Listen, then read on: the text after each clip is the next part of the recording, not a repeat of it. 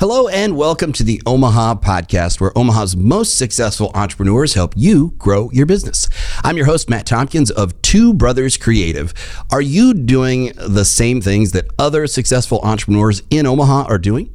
I know I've tried about everything. I've tried to emulate Omaha's most successful entrepreneurs in many different ways, like wearing the same clothes, eating the same cereal. I even wore a tie once. Gross. Never again. But all of that is just window dressing. There are universal fundamentals for business, and then there are the unique ways in which Omaha entrepreneurs set themselves apart from the rest of the country, if not globally. Jeff Beals has watched and been a part of Omaha's business community to not only see it all, but talk about it all in his radio show and podcast, Grow Omaha. In this episode, Jeff reveals what Omaha successful entrepreneurs are doing so that you can do it too. Aside from wearing the same skinny jeans, which I now realize was a bad idea.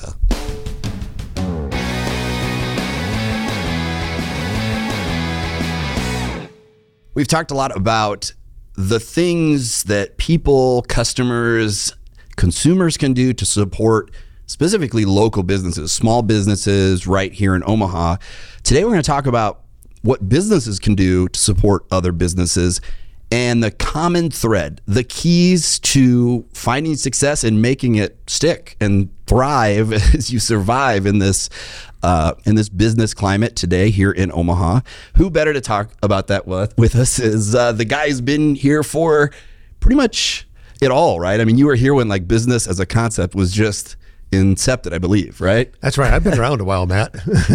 Jeff Beals, he is a international keynote speaker. I've never done international gigs, only like the rodeo in a small town every now and then. But no, he's an award-winning author, sales strategist, and of course, we know each other from the radio show and podcast that you host, Grow Omaha, which is kind of a staple now on 1110 KFAB. It's, would you say 19 years? It'll be 19 years in January since we started. I think like Mr. Mechanic, who, and the only reason I know this, it's not like I'm a fan, I mean, I am a fanboy, but I used to produce the morning show lineup Saturday mornings. I think my shift was 5 a.m. to noon.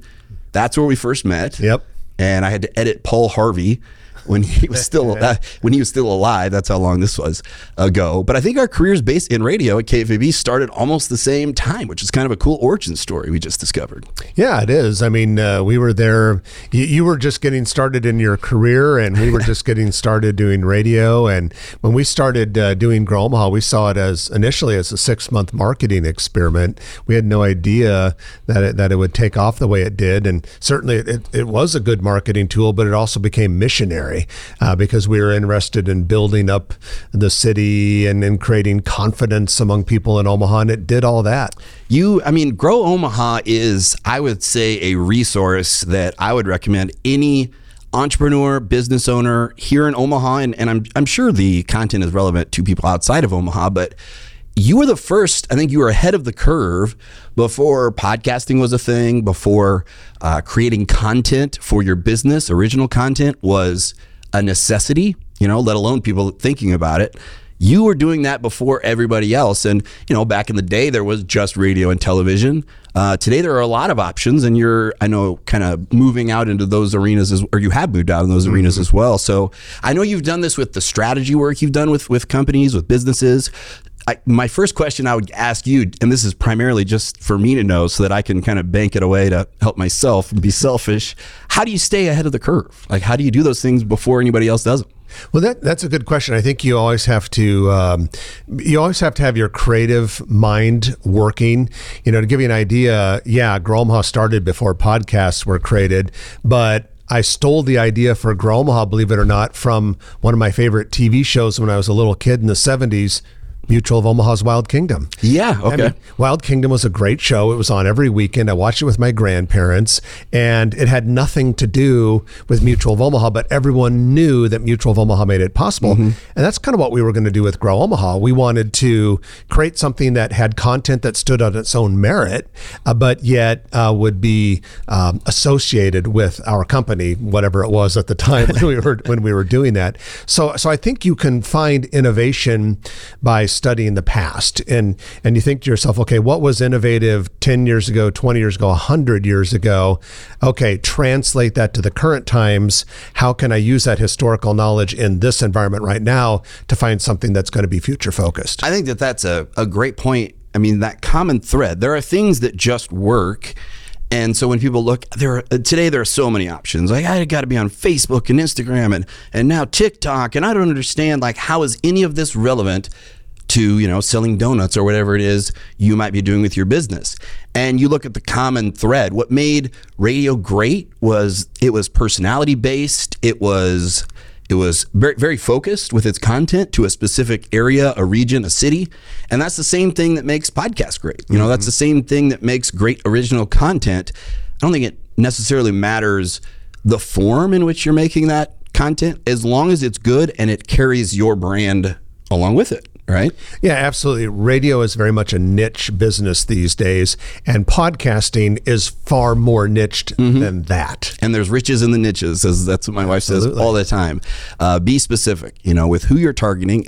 A business should do the same legwork that we do with podcasting, that, I'm a radio guy too at heart. That's where I started my first 12 years at the iHeartMedia there, or iHeartMedia today. It was Clear Channel back then.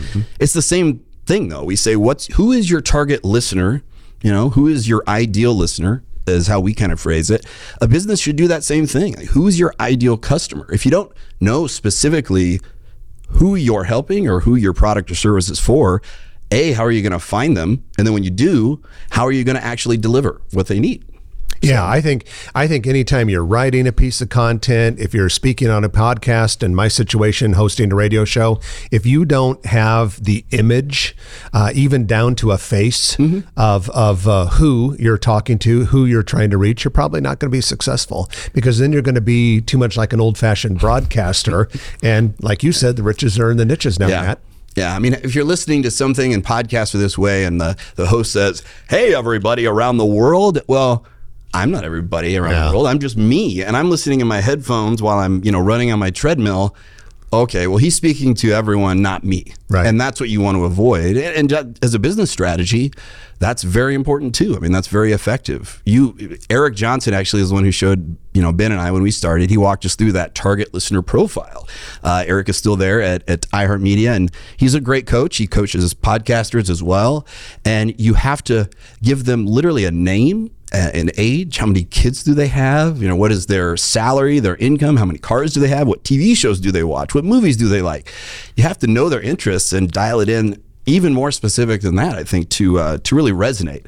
That's what it's all about, resonating deeply with people, for your podcast or your business. So we're talking about different commonalities and themes today, because you have been involved, I think, as an entrepreneur, as a strategist, speaking, obviously hosting Grow Omaha. I want to know what the key threads are that you see that connect all of the success stories, which there are a lot of, that come out of Omaha. I mean, what connects the local small business owner? It's the same thing they're doing that made, Warren Buffett successful on a, bigger scale. Well, I think in general, to be successful in business, you have to, like we already talked about, know exactly who your target audience is. You have to know exactly what it is that you do to serve them. And then I think the other two words that I always talk about in Grow Omaha with my partners, and when I talk to people in my sales training capacity that I do as another business, are value and trust, the two most important words. And when it comes to value, you have to know exactly what it is that your client and prospective client values without any assumption or ambiguity. And that's a real easy statement to make, and it sounds kind of simple, but it's very difficult. It is to do that. We kind of get in our own way, I think. And maybe, I don't know if this is accurate in your experiences, but we think about what we want as a business owner. That may not be the same thing as what your customer wants. You have to think about them before yourself. And our expertise colors that. I mean, Matt, you're an expert when it comes to media, podcasting, audiovisual productions, content creation. You're an expert at that sort of thing. And the people you work with are of course, not as big of an expert at that. Otherwise, why would they use you? And so a person who's really successful is able to get past his own expertise and instead have that empathy to see the world through the client's eyes and understand what they truly value. And then I mentioned trust. If you do that, it's easy to establish trust. And then, of course, your job is to keep bolstering and strengthening that trust over time. So in general, those things I just said right there, in my opinion, are the true foundational keys to success in business. I think that is 100% accurate. Trust is a big one. I mean, we talk about, you say trust, and people don't think of trust necessarily when you think of watching a TV commercial or a ad campaign. I think that's what has made Grow Omaha as successful as it is for your listeners and with your podcast and your other endeavors. It's a way to build trust. And, you do that through different forms of media, but people want to do business with others they know, like, and trust. They have to trust you. So if I watch this Geico commercial on television, or I watch this, a local, I mentioned the donut shop. I don't know why donuts are on my mind all the time, but, I want to trust them. You're buying the person more than you're buying the product, I think, most of the time. So trust is absolutely crucial. For businesses here in Omaha, locally here, what are the techniques outside of hosting their own podcast or radio show that you've seen work to build that trust? Well, I think the things that build trust, first of all, are consistency and predictability. So if I'm consistent with the way I treat my clients, if I'm consistent with the way I treat my coworkers and partners and employees and this sort of thing, I'm worthy of trust. If my behavior is predictable over a period of time, I'm worthy of trust. In this day and age, the faster you communicate with someone and the more responsive you are, people seem to think that you're trustworthy. So if I'm that typical person in 2022 who's really bad at getting back to people, that actually can erode trust a little bit. Yeah. And then if you look at, in the media perspective, going back to Grow Omaha, with being consistent and predictable, we try to, on every radio show, have similar behavior, similar format. We try to be pretty balanced. I mean, sure, sometimes maybe personal opinions or political opinions might sneak out a little bit, but that's not our intention. But that's what we love about, your personality is that you're being authentic, right? Right, yeah. I try to be authentic. And in all of our digital media work that we do in Grow Omaha, we try to establish a track record of consistency and predictability so that people trust us and they can see us as a media source that's not out to persuade someone to some sort of agenda, but rather give them God honest news that is valuable to them. And hopefully, we pray, in an entertaining format. I mean, there's so many layers to like what makes someone trustworthy or makes someone trust you. I would say even things like, and I think there's a lot of local businesses. I would throw myself in this category that has missed the mark or could improve on this. Things like your website. I mean, if you don't look trustworthy at first glance, or if it's quick and easy to respond all the time on all these different platforms, and you think, well, I can just do this. I can do a Facebook commercial on my phone, or my nephew will do it. Well, you have one opportunity to make that first impression, to build that trust. And it is really hard to build trust when you have lost that, when you've totally missed that opportunity, or worse than that, you've made a bad impression. So turning someone who doesn't trust you into someone who does trust you is much more challenging than someone who just doesn't know whether they can trust you, and then you go from there. Right. Yeah. And Matt, that's where credibility and trust kind of collide. That you use the example of the website, how you look is a credibility factor. And then credibility helps make trust more possible. So for instance, if we're dealing with a client that has been with us for 20 years, the credibility thing's really not all that relevant anymore. But if we're dealing with a prospective client or a brand new client, and there's something out there, before you've built that trust that damages your credibility, your odds of getting trust down the road are not all that good. Yeah, and that's a good point when you talk about like Grow Omaha. I think that's, or podcasting, or having like an influencer. You have there's a lot of brands, a lot of local companies here that I'm aware of that have built that trust and become really popular outside of Omaha, even through Instagram and things like that. Building that trust, though, it takes time. It really does. And you want that quick fix. You want that quick, I need sales today. But You think it's better to do it right and invest in the long-term play for, like you mentioned, a client you've had for 20 years, have that, than just a quick boost in sales, but missing those long-term opportunities? Yeah, I don't think you ever want to violate any of your principles for short-term gain. And trust, of course, ought to be one of a company's principles. But there's nothing that says that a company can't work on establishing a trusting culture, a trusted reputation over the course of years while still not actively prospecting in the beginning, right? Because, like one of the things I teach as a sales consultant trainer is how to start to establish some level of trust the moment I call you as a stranger on the telephone. We have to do that. I mean, you don't get enough business in most businesses if you're not calling people who've never heard of you and trying to convert them into clients. But there are some things that you can do right on the front end that can start to establish that trust. Like cold calling, as it's called that for a reason, and it's very challenging to do. I remember I dreaded every year as a Boy Scout having to sell popcorn. I mean, the raffles. Yes. Yeah. I mean, I made it up to Life Scout. My dad was an Eagle Scout. He still rubs it in my face to this day. But let him go. I would hate that. Even calling my grandma, I felt like I didn't see it as that's how I perceived sales, I should say.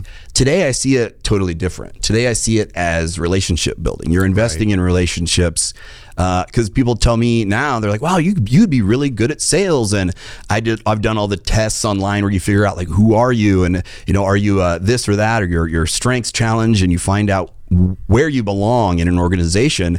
And I would be a great salesperson. But I think back to Boy Scouts and I think, I'm terrible at sales. When I look at it from a relationship perspective, though, what you're talking about is in line with that. I've built trust there first, and then we do business with each other, And I think figuring out ways to build that trust. I mean, there's going golfing together is a good, old school example, I guess, a traditional example. What are some other techniques you've seen, when you're coaching people on sales that work to build that kind of instant trust? And I don't know if this is applicable just to Omaha or more generalized, but either way, it works for businesses right here. Yeah, and we can talk about what's unique about Omaha in a moment, but in general, the quickest way that you start to build trust is by focusing on that other word I said earlier, value. And so let's say I am going to be prospecting you. You and I have never met. And I want to get you to become my client. The typical person is going to call you up and say hi and ask to pick your brain for a 30-minute meeting, or they're going to throw up a bunch of features and benefits about their company and product on you, which is going to want to make you run off of that phone as fast as you possibly can. If you want to build a trusting relationship and in the short run have more success in converting people into your clients, I'm going to study you. I'm going to figure out what your problems and challenges and goals likely are. I'm going to hit that sort of stuff before I even mention a single feature or benefit about my business. It's I don't know, it's one of the keywords people like to throw around a lot today, but it's true. What is your pain point? Where are you hurting that I can help? I want to give you free value before I even ask you to work with me. And then all of a sudden you still may tell me to go to hell and jump in a lake, right? And that happens in business. That was one time I told you that. I don't know why you have to bring that up. I'm still a little skittish. I mean, that's very true. I mean, my brother and I, we spent a lot of time, working in radio and broadcasting. So transitioning to doing this now with kind of our own space and helping clients, people who own businesses, entrepreneurs, do a podcast, do video content, etc. It's a natural transition because a lot of these people we've worked with over the years anyhow, we've built that trust. It's not a big leap to doing this. And would you say that that's for somebody who is an entrepreneur listening right now and they have that idea, they're scared as hell to take that leap of faith? Would you say, if you know what you love to do and you want to do that and make money doing it, find a way to do that, a version of that leads into, is that a good way to build into that success, building those relationships? That's exactly what I've done.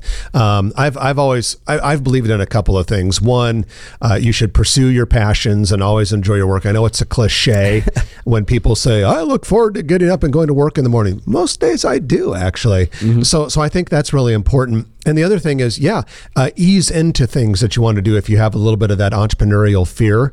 I have 2 businesses, but yet I still work as a W-2 employee for NAINP Dodge.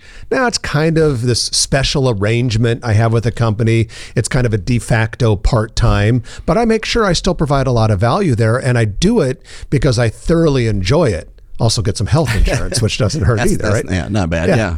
But I thoroughly enjoy that. I don't need to keep doing that job.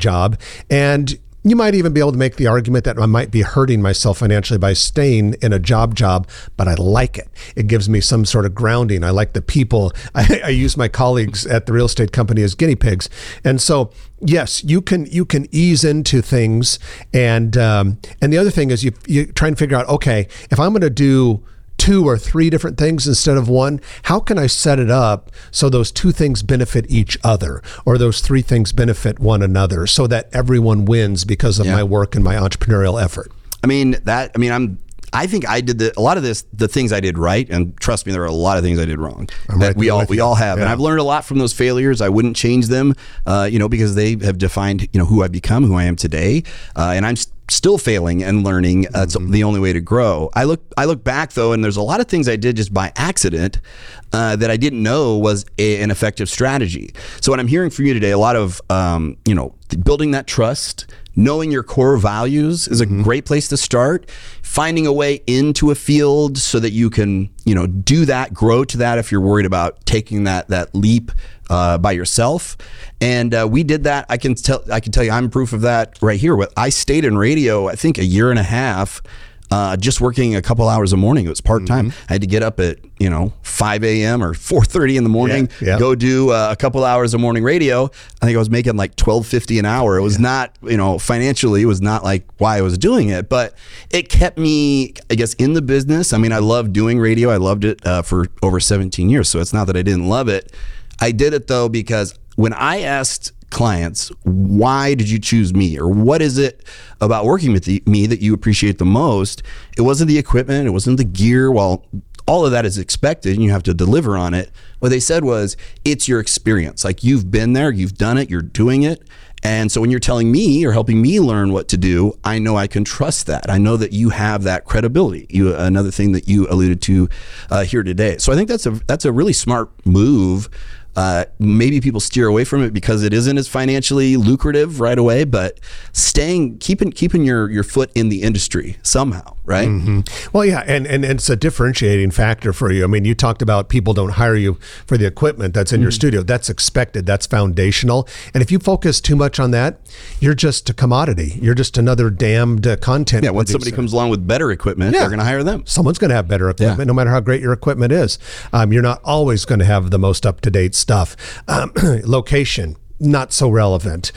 Track record helps, but not so relevant. The thing that really matters that makes you not just another production studio or another content creator is that something special. The way that you're able to take what it is that really matters or what the client truly values and match that up with your capabilities to create that product, which makes them love you and appreciate you, and hence the trust.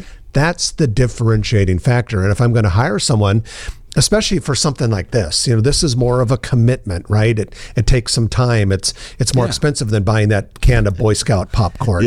I want someone that's going to take me to that place that's above and further beyond what the commoditized version of this provides me. And especially today, that point is driven home even more than ever before with access to a global workforce, a global economy where, you're a sales strategist. I could, do a quick Google search and the number of just pages, not even just individual links of strategists I could hire to improve my sales is probably endless. I mean, there's probably millions out there. There are going to be a lot that are the cheapest, but I want to hire someone who is going to be the most effective for me, and you have to think about what your needs are, what those pain points that we talked about.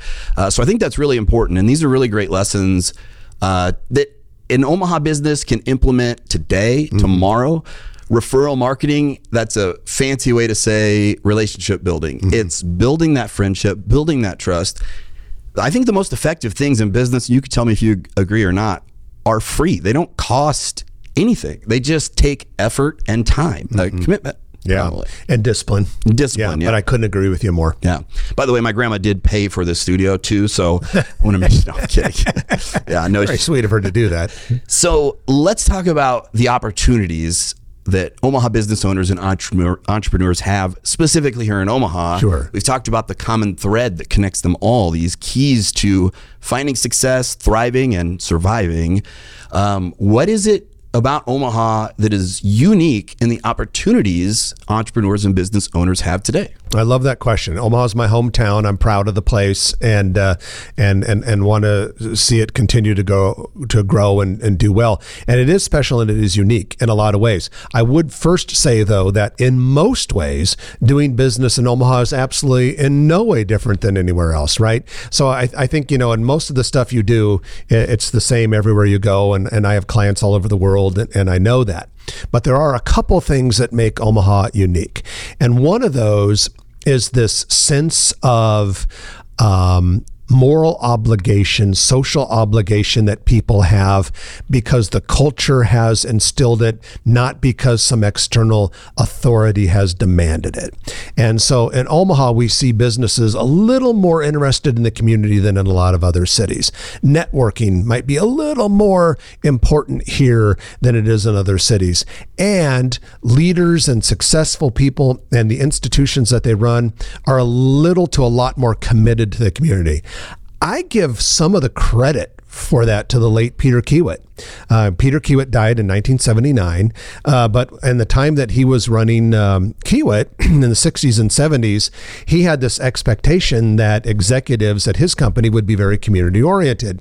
And it's my understanding that he pushed a lot of other executives to make their companies that way. And I think that has in part created a little bit of that corporate ethic that Omaha has on the big company level. And that has kind of evolved or worked its way down to smaller companies like yours and mine. So I think you get some credit for that.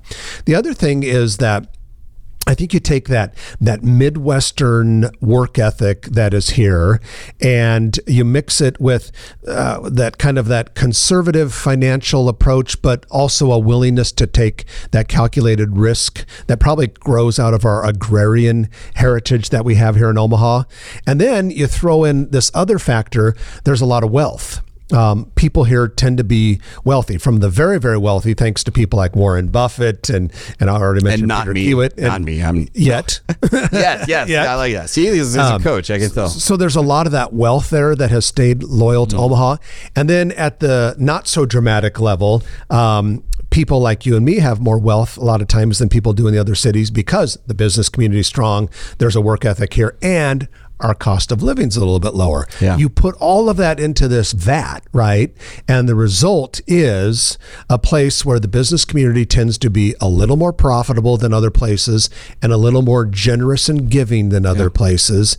And that creates a fun place for you and I to live and work. And like unemployment is low here. I mean, there's a lot of investment from the city and state government. I know the taxes are maybe higher. People complain about that, but I think that overall, like 99% of the situation here is pretty good as far as an opportunity that you can make the most of. And, we talked about referral marketing, relationship building, and that common thread I mentioned at the very beginning in the front end of our conversation here. How can businesses help other businesses? I think we have to reframe it. If you don't think this way already, it's just what you said, though, and that is your business grows when you support other businesses. And that's why our startup community is we're literally in the middle of the country here, and we have a really thriving startup community here. And I think that's because of that attitude, that approach. Yeah, our startup community is doing great, even though we don't have a highly developed traditional venture capital infrastructure like some places on the coast do. Yeah. In some ways, it doesn't necessarily matter because the other parts of this business community here are so supportive of those startups. You build the relationship before you need it. Relationships are an investment. And I think people in this area get that maybe more than people in your typical area. Silicon Valley or wherever you think of when you think startups. Yeah. Right, exactly. We don't need as highly of an advanced venture capital infrastructure here because we build relationships before we need them, because business owners here take pride in helping out another business owner, even though ostensibly they don't get anything for it. Yeah. And you're right. You can get funding. You can get those venture capitalists. They're thinking globally. So you don't need them to live here in Omaha. That's probably why I think a lot of people, when we say, hey, come to Omaha, do business here, and they're from communities that don't do these things that we're talking about here, they don't get it. It feels weird. Like, what is the value to being in Omaha, Nebraska? Well, it's this, and it is the number one value. I would place it over financial value any day of the week. Oh yeah, yeah. So Jeff, I'm sure. Give me your social handles, and I said, give me your handles. That sounds kind of weird. Where can we find you on the socials and your website for booking you to speak, hiring you as a sales strategist, and all the different the great ways that you're helping local businesses here in our community? Sure. So in my sales training and consulting life, just go to jeffbeals.com. It's easy. And my Facebook and LinkedIn is kind of geared toward that. Here locally, as the co-founder and owner of Grow Omaha, the website is growomaha.com. Which is a great name.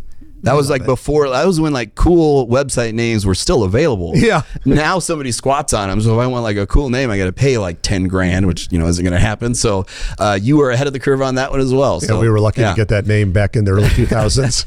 And you've done that. You've helped Omaha grow. I know I appreciate that. Getting to know you early on in my radio career to learning all these things, valuable lessons today, and I appreciate you coming on the podcast. We have to have you back on because I know there's like a million other things. Your wisdom is endless as far as how we can help small businesses and entrepreneurs, just like me, thrive and succeed, thrive and survive right here in our community. So well, thank you. I appreciate those compliments, and I appreciate you including me on the program. Absolutely. Thanks. Thanks for joining us here today on the Omaha Podcast. Be sure to hit subscribe so you never miss an episode. And we want to hear from you. Let us know what resources you need in upcoming episodes so we can do something about it. What do you think? You down? This is the Omaha Podcast, where Omaha's most successful entrepreneurs help your business grow.